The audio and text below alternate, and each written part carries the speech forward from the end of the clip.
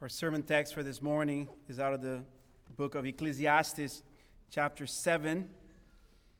We'll observe the whole chapter because of the length of the text. I won't open the message with a reading from the text, but I'll read much of it throughout the sermon. You will really benefit from having your Bible open to the text, as I'll refer to several verses throughout the sermon. One of the greatest challenges in parenting is knowing when to protect our children from folly and hardship, and knowing when to let them learn from their experiences. You might be familiar with the term helicopter parent. A parent who hovers over their children to make sure they're safe. Some parents take this to such an extreme that some have even begun using no longer helicopter parents, but lawnmower parents. Parents who are no longer satisfied with hovering over their children, so now they're literally staying on top of their children. Well, I think we all know this isn't good. Growth comes from enduring hardship. Growth comes from overcoming sin.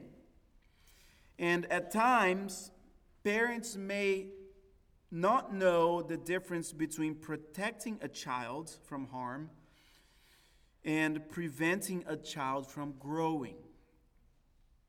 Thankfully, God is wise in every way we are not. And God knows the difference between growth and protection, the need for growth and the need for protection.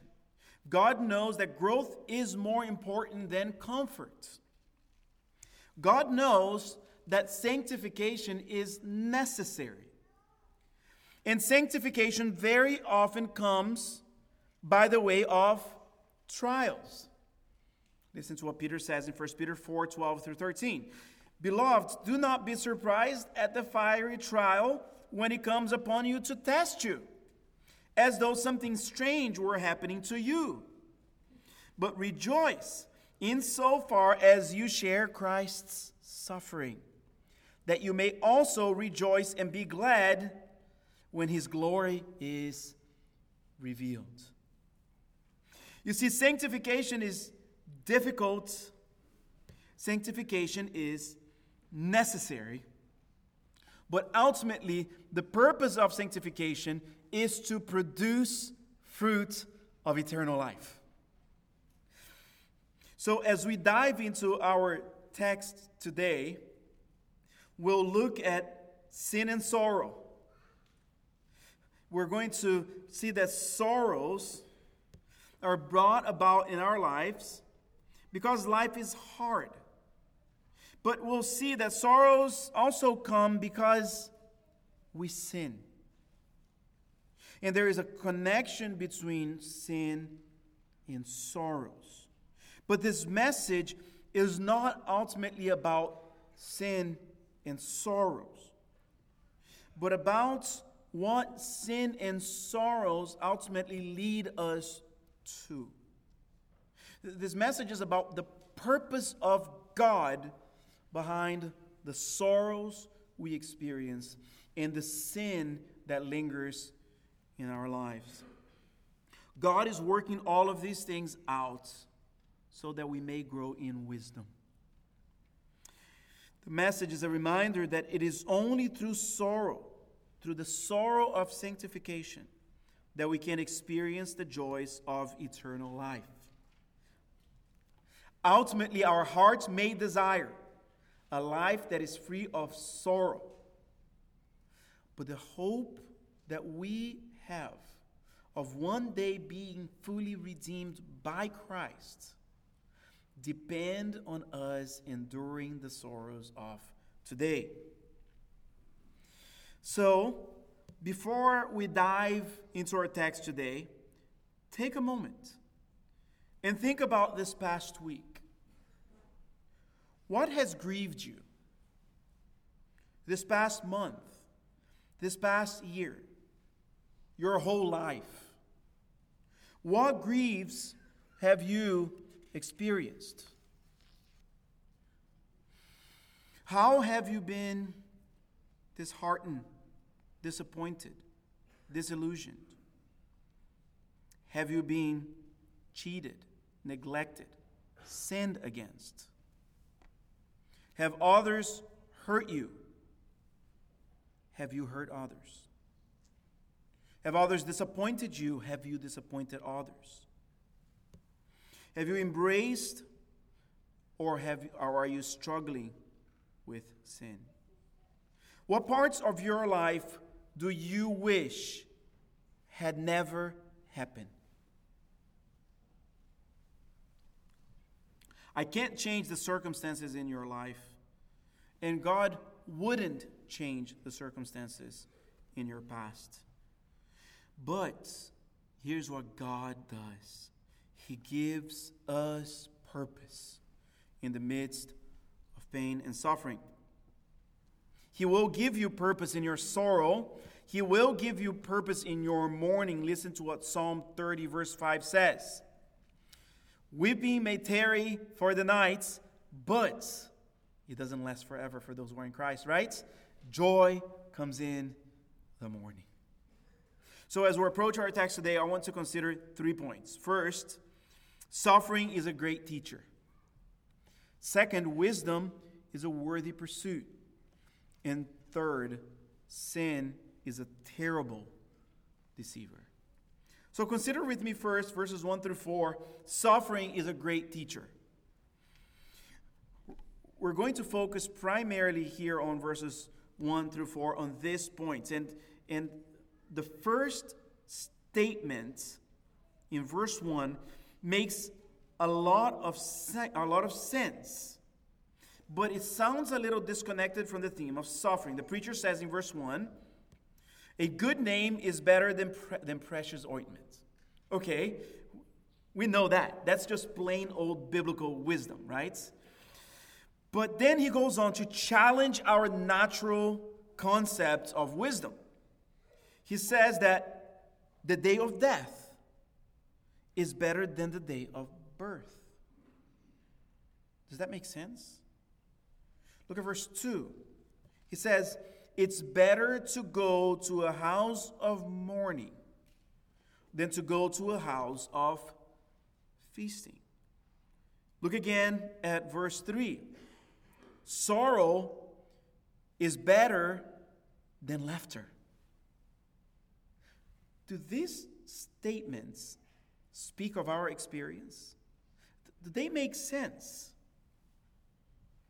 So why does the preacher start with such a clear statement of logic, but then goes on to make statements that push us beyond our comfort zone? I think he's saying that just as the first statement that he made about reputation is clear and logical, so are the other statements on the superiority of sorrow over feasting.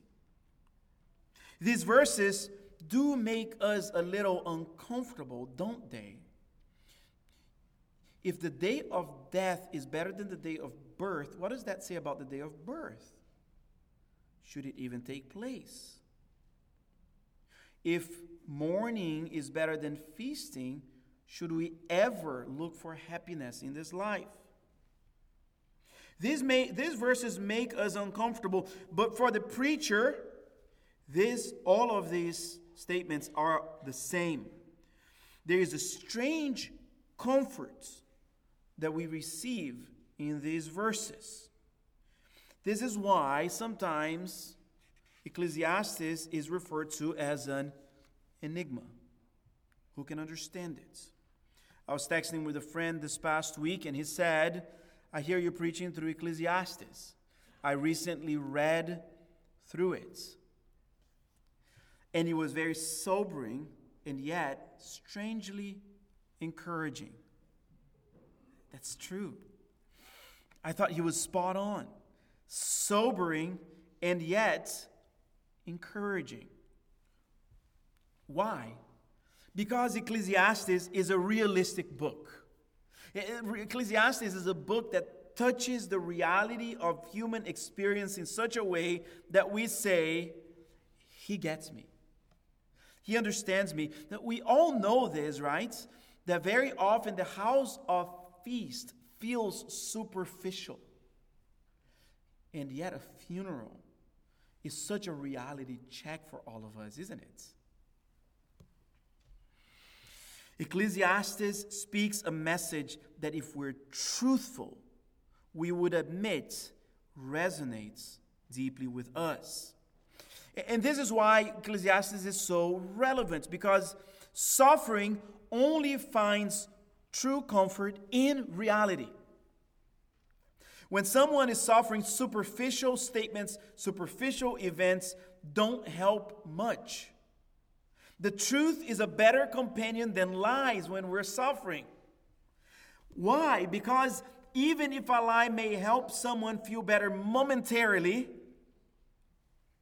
the truth helps us know how to navigate life better. No one goes to a doctor expecting to hear lies. We want the truth about our health, even if it's bad news. Of course, we want it with tact and good bedside manners, but when we go to a doctor, we want the truth nonetheless. And this is true of our spiritual condition as well. We must be people who are thankful when others point out the truth to us. We must be people who are eager to hear others pointing out the speck in our eyes so that we can grow. So, are you a person that is open to the truth? Are you a person who enjoys when someone is real with you? Are you approachable? Do you love the truthful lips of your brothers and sisters? Do people feel comfortable confronting you in your sin? When was the last time you received correction from someone who loves you? When we receive suffering along with thankfulness, we grow. And this is why the preacher tells us that mourning is better than feasting. Look halfway through verse 2. Notice the word for. Now look halfway through verse 3. Notice the word for. The preacher is kind to us. He doesn't just tell us that suffering is better than feasting. He tells us why. And he grounds the reason with the word for. The word for is giving us a ground for his argument. He's saying something shocking and something counterintuitive, but he tells us the reason.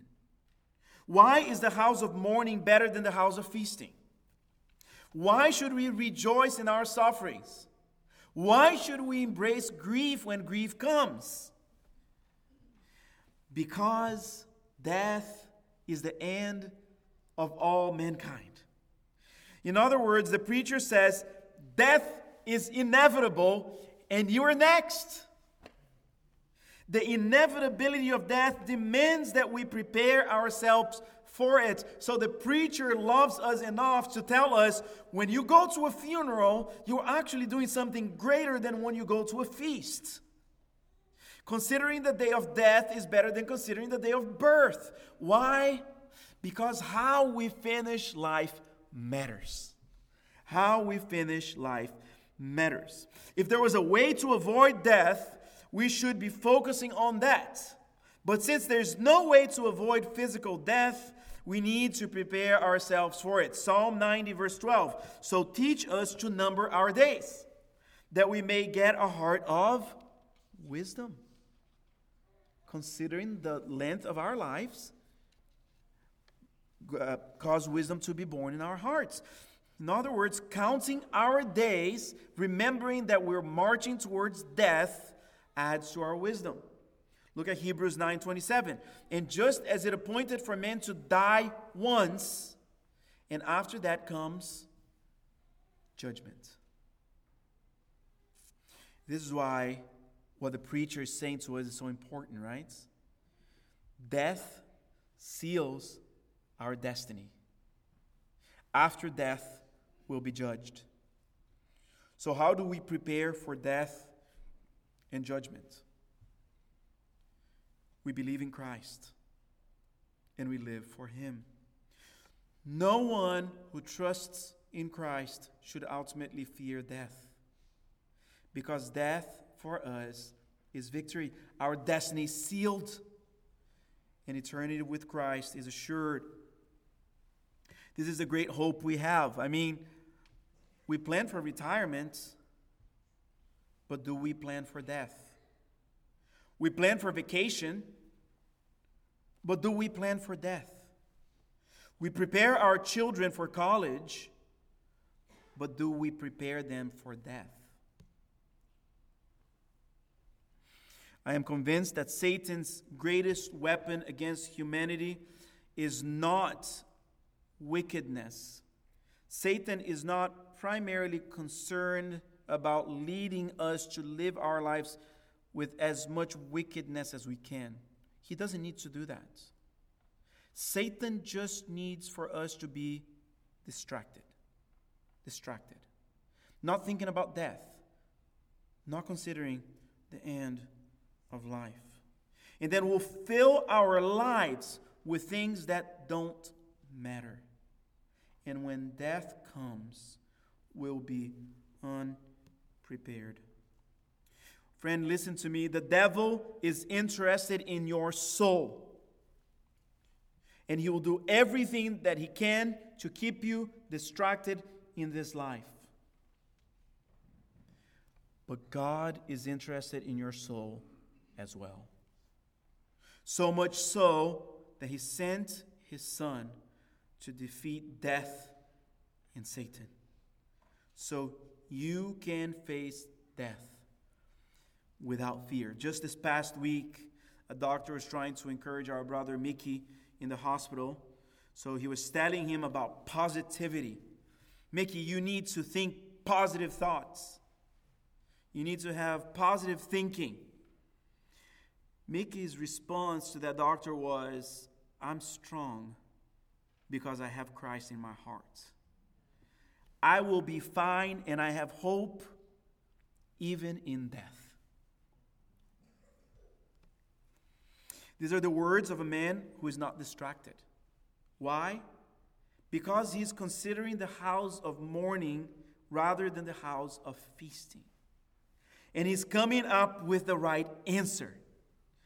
Jesus is my hope in life and in death. Well, let's consider now my second point. Wisdom is a worthy pursuit. Now, it's not surprising that following the statements considering death, the preacher would immediately lead us to think of the importance of wisdom. This is what he's trying to do in this section.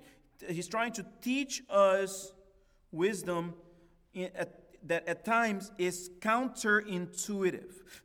Wisdom that is not counterintuitive, right, is natural.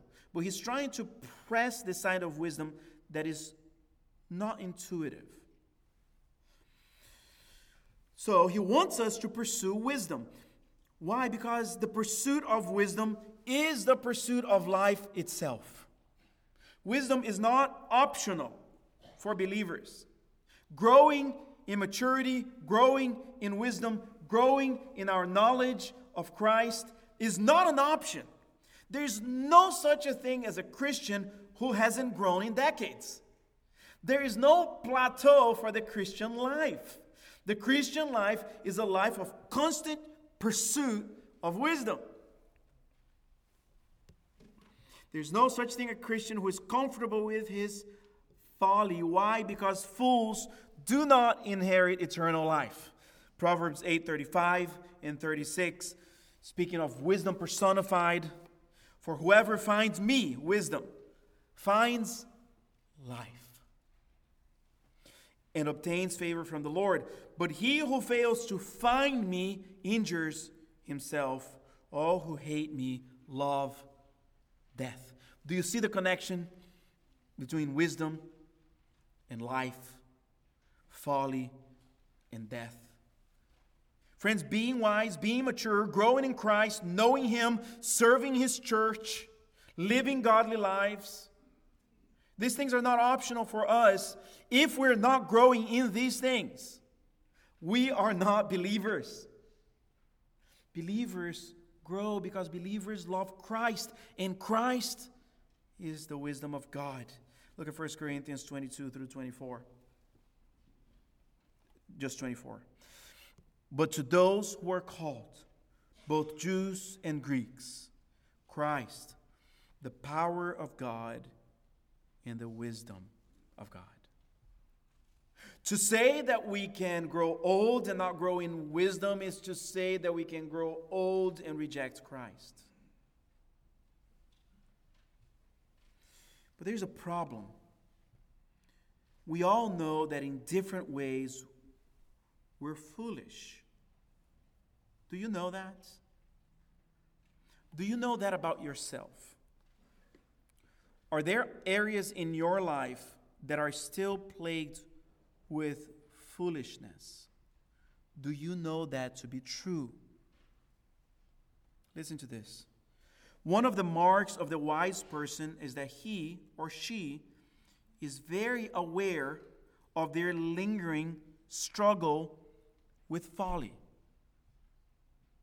If you look at yourself and you think of yourself as the standard of wisdom, you're a fool.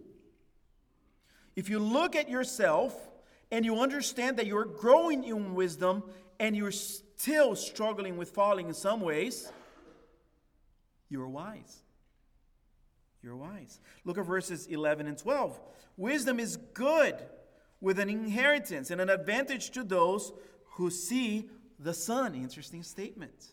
Right? Even under the sun, there's an aspect in which we can see wisdom. Verse 12, now remember in chapter 5, he spoke very, very lowly of money. But listen to what he says here. For the protection of wisdom is like the protection of money. Right? Do you protect your money? Right? Do you guard it? What about your wisdom? Do you protect your wisdom like you protect your money? Or better than you protect your money? Do you put more value in your money or do you put more value in your wisdom? And the advantage of knowledge is that wisdom preserves the life of him who has it. You know, I wonder if you're to be asked the question, what are some of the most important things in your life? I wonder where you would rate gaining wisdom. Gaining wisdom. Children, have you ever been the question, what would you like to do or to be when you grow up? Here is a great answer that you can always give. I want to be wise. I want to be wise. So let's pursue the wisdom that the preacher is imparting here. Let's see how wisdom is demonstrated in these verses. Now, I want to say, I'm not going to be exhaustive here in these verses because we've seen the theme of wisdom a lot already in Ecclesiastes. So if you want to think more about wisdom, you can go to our church's website and you can listen to our whole series on Ecclesiastes. So I'm going to move fast through some of these, but I want you to see these things in the text. So look at verse 5. Wisdom is demonstrated through meekness. Meekness is different from weakness. Meekness is like the virtue of a horse. Does a horse serve humans well because they're weak? By no means. Horses serve humans well because they have control over their power. Right? That's meekness. We've already seen this, right? Teachability is a sign of wisdom, maturity. It's better to hear the rebuke of the wise than to hear the song of fools. The wise gravitates towards truth tellers. The wise doesn't mind getting corrected. And when the wise hears correction, the wise holds on to it like he would hold on to gold. because it's precious. We also see that wisdom is demonstrated through patience. Look at verse 8. The end of a thing is better than its beginning, and the patient is better than the proud. I wonder if you ever say of yourself, I just don't have patience. You know, something that I've heard a lot is, I'm running out of patience, right? I try to refrain from saying this to my children, though it's often true that I run out of patience. Because, here's why. I shouldn't run out of patience. There's no reason why I should run out of patience if patience comes from God. And God has an infinite source of patience that He's giving me. So when I lose my patience with my children, who is at fault? I am. I have not lived in life of the fruit of the Spirit that has been made available to me. So if I'm out of patience with my children, that's not their problem. That's my problem, right? And I need to recognize that before them, and I need to recognize that before God.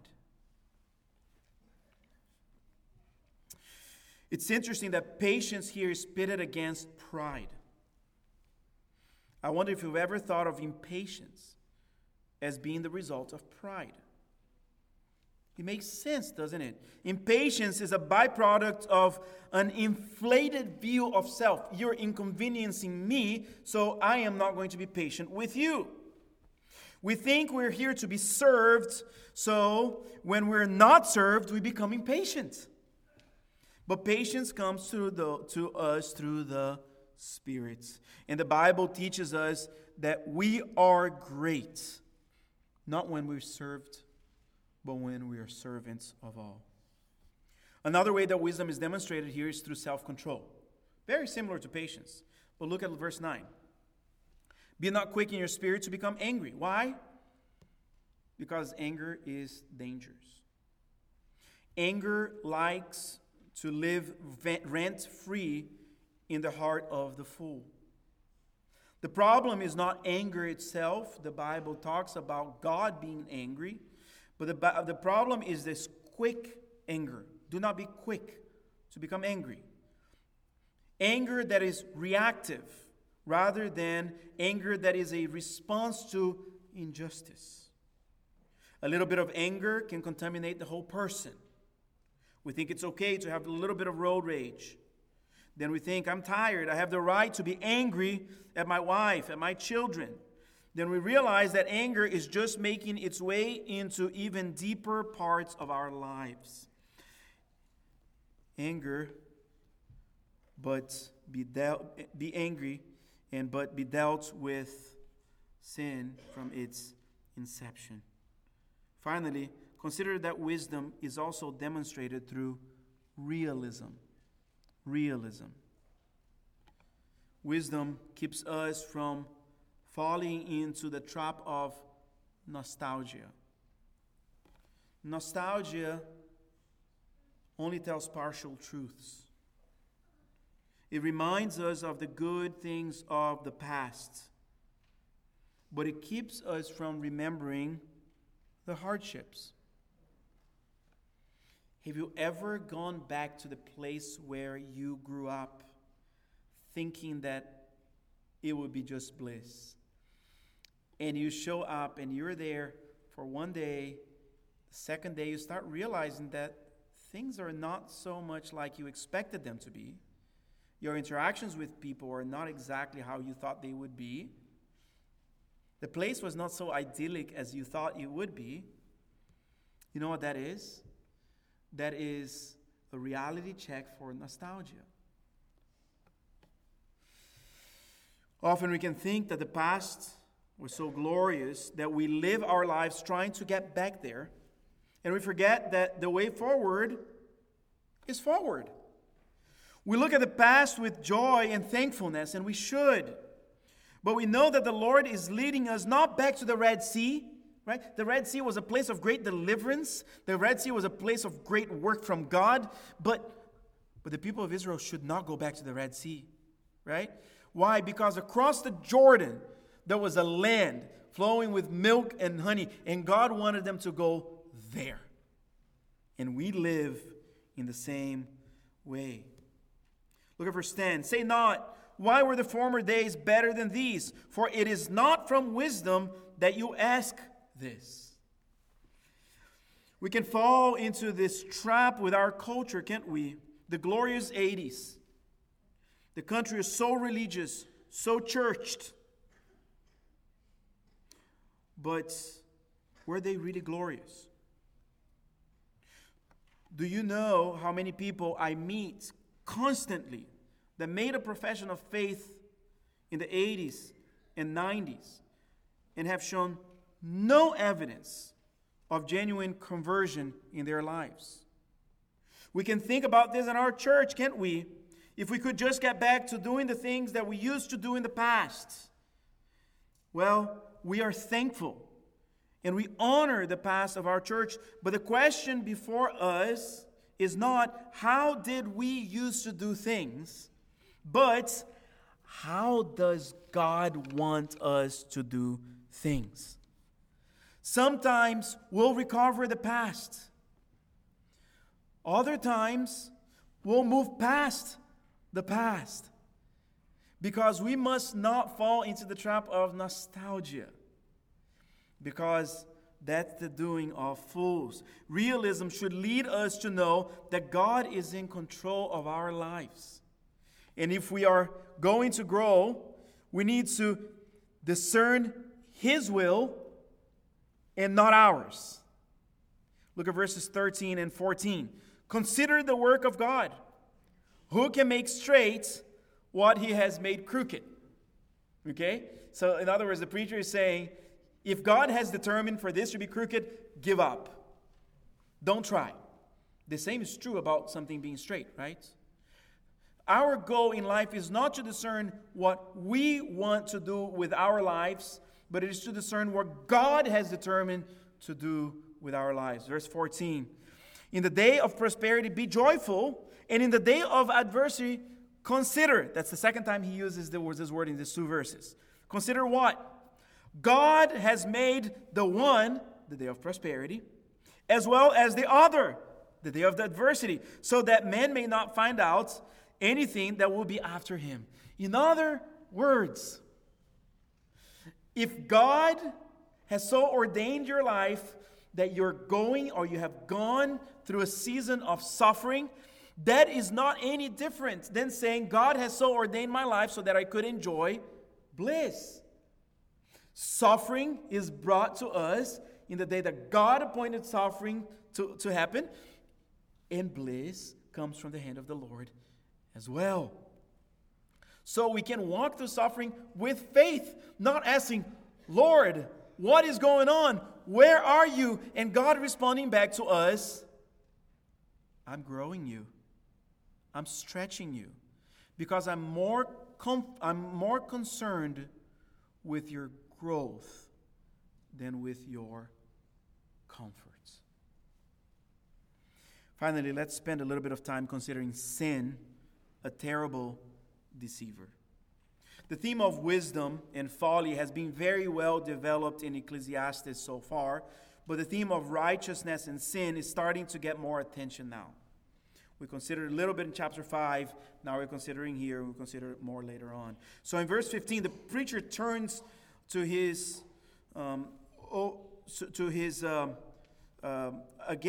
sights, right, to his senses of the vain life.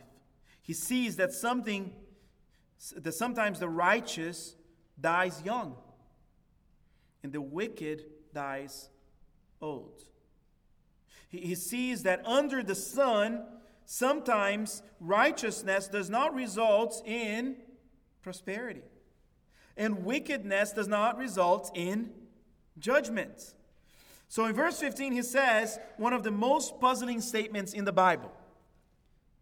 Since righteousness will not necessarily extend your life, or wickedness will not necessarily cut your life short, he says, don't be overly righteous.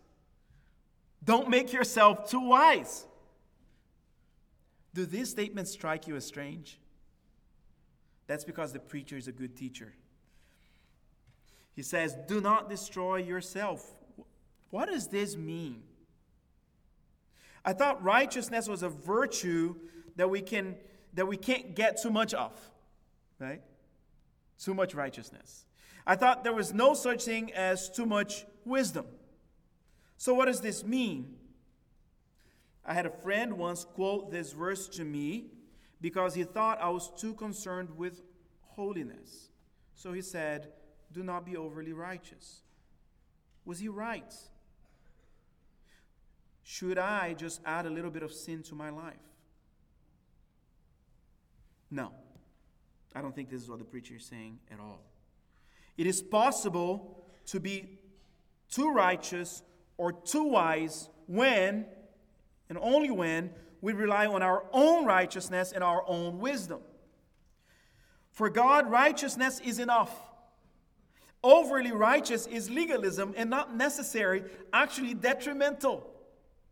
It is enough for us to believe the gospel and to walk in a manner worthy of it. We don't need more than that.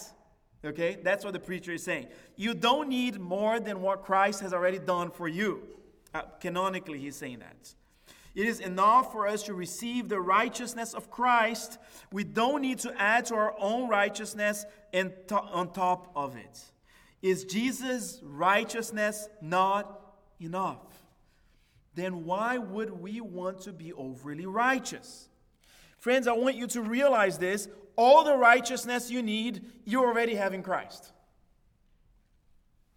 We're not righteous because we're good at obeying God. We're not righteous because we don't do what others do or because we do what others don't do. Being overly righteous is actually a sin because being overly righteous is actually born out of pride. I can do more than what Christ has done. That's what being overly righteous means. I can add to myself the work that Christ has done because Christ's work is insufficient. Do you see how that's a big problem? See how that's a big problem. So look at verse 20. He says, surely there is not a righteous man on earth who does good and never sins. We are all guilty, aren't we? Verses 21 and 22 are interesting.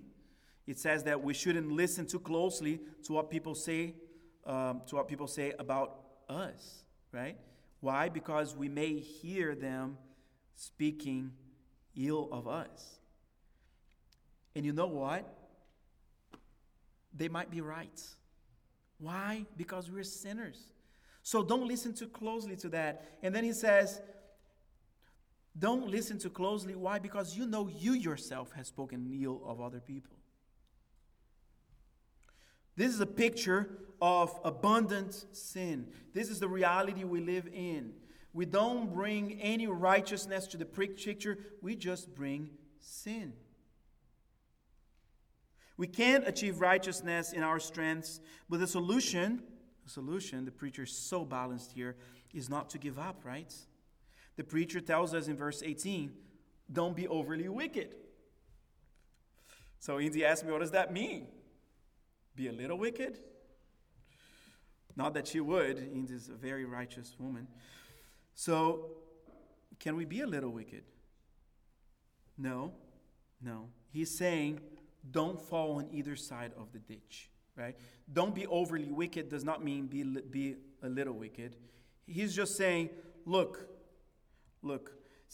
don't think this way. Since I can't be righteous on my own, I'm going to go ahead and be wicked. I'm going to give up. Don't try to be righteous on your own, but don't give up on righteousness either. Righteousness is good. But then after this, the preacher brings us to a conclusion. And the conclusion of the preacher is actually quite disheartening. Verse 23, he says, all this I have tested by wisdom. I said, I will be wise. Right? He sets off to search wisdom. But it was far from me. That which has been is far off and deep, very deep. Who can find it out? He's talking about wisdom here. The preacher is saying, wisdom is impossible to find. The pursuit of wisdom, the preacher is saying, is not enough, will not suffice. Why? Because sin keeps us from truly experiencing wisdom. When Paul begins to develop his theology of sin in Romans 1, he says of the Gentiles, "For although they knew God, they did not honor him as God or give thanks to him, but they became futile in their thinking, and their foolish hearts were darkened. Claiming to be wise, they became fools." Why? Because they pursued folly apart from God. They knew God, but they did not honor him. Wisdom is so important, but sin obfuscates wisdom in our hearts. Proverbs 37, "Do not be wise in your own eye. Fear the Lord and turn away from evil." The preacher finishes this section sharing his own personal experience. He searched wisdom, but found that his heart was entrapped by sin. Specifically, he talks about his love for women. He found no faithful women on earth, though he occasionally found faithfulness in men. He says, "In 1,000 men, I found one who is faithful." That's not a good number, is it? But in his relationship with women, he found none. I don't think the preacher is making a general indictment for the wickedness of women in this passage. I think he's indicting himself. Faithful men, he found one in 1,000. That's bad. Women, he found none. There is terrible. Why? Because he pursued women for all the wrong reasons. The preacher is sounding a lot like Solomon here, isn't he? I'm just going to leave it as that. But whose fault is this? Why has the preacher fallen short of finding wisdom? Why is his life filled with disappointments and broken relationships? Look at verse 29, the very last verse of this chapter that binds it all together. "See, this alone I found." Here's his conclusion. "That God made man upright, but they have sought out many schemes. God made us for his glory, but we choose sin. The inclination of the human heart is always towards sin. This is why it is not our intellect that will get us to God. It is not our education that will get us to God. It is not our strength that will get us to God. It is not our wisdom that will get us to God. The Apostle Paul actually expands on the words of the preacher here in Romans 3 as he's bringing his theology of sin to a conclusion. He says, "No one is righteous, no, not one." Romans 3, 10 through 12, "No one is righteous, no, not one. No one understands God, no one seeks for God. All have turned aside, together they have become worthless. No one does good, not even one." This is the indictment of all humanity. Does this include me? It does. Does this include you? It does. Does this include the most godly person you could possibly have run across in this life? It absolutely does. So, there's no hope for righteousness, right? Oh no, there is hope. There is a righteousness that is not achieved. There is a wisdom that is not achieved. There is a righteousness that comes to us from outside of us. It's an alien righteousness. So Paul goes from his doctrine of sin to his doctrine of salvation. And he says in Romans 3:22, "The righteousness of God through faith in Jesus Christ for all who believe. So, we thought today about suffering and sin, but what is the purpose of it all? What is the purpose of suffering and sin? It is all there to remind us of our need for Christ. When we're weak, we remember that Christ is strong. When we're in sin, we remember that in Him we find forgiveness, we find strength. It is all there to remind us that we need Christ. We need Him badly to redeem us, our sin and suffering. We need Him desperately to forgive us. Christ, unlike us, has wisdom that is innate to Him. He accomplished righteousness by always rejecting sin and always choosing to obey the Father, something that we fail to do every day. And yet He suffered. He died on the cross, paying the penalty of our sins. And in doing so, He accomplished all righteousness. And His righteousness is made available to you today. How? By faith. Not by being overly righteous or overly zealous, but by simply believing. Friend, if you reject Christ, you will not find purpose in your suffering. You will not find forgiveness for your sin. If you reject Christ, you will not find hope. You will for all eternity be separated from God. But if you believe in Him, you will find wisdom and you will find victory. You will find hope and you will find life. At this point, I want to invite the deacons to come forward. We're going to be reminded of this wonderful gospel as we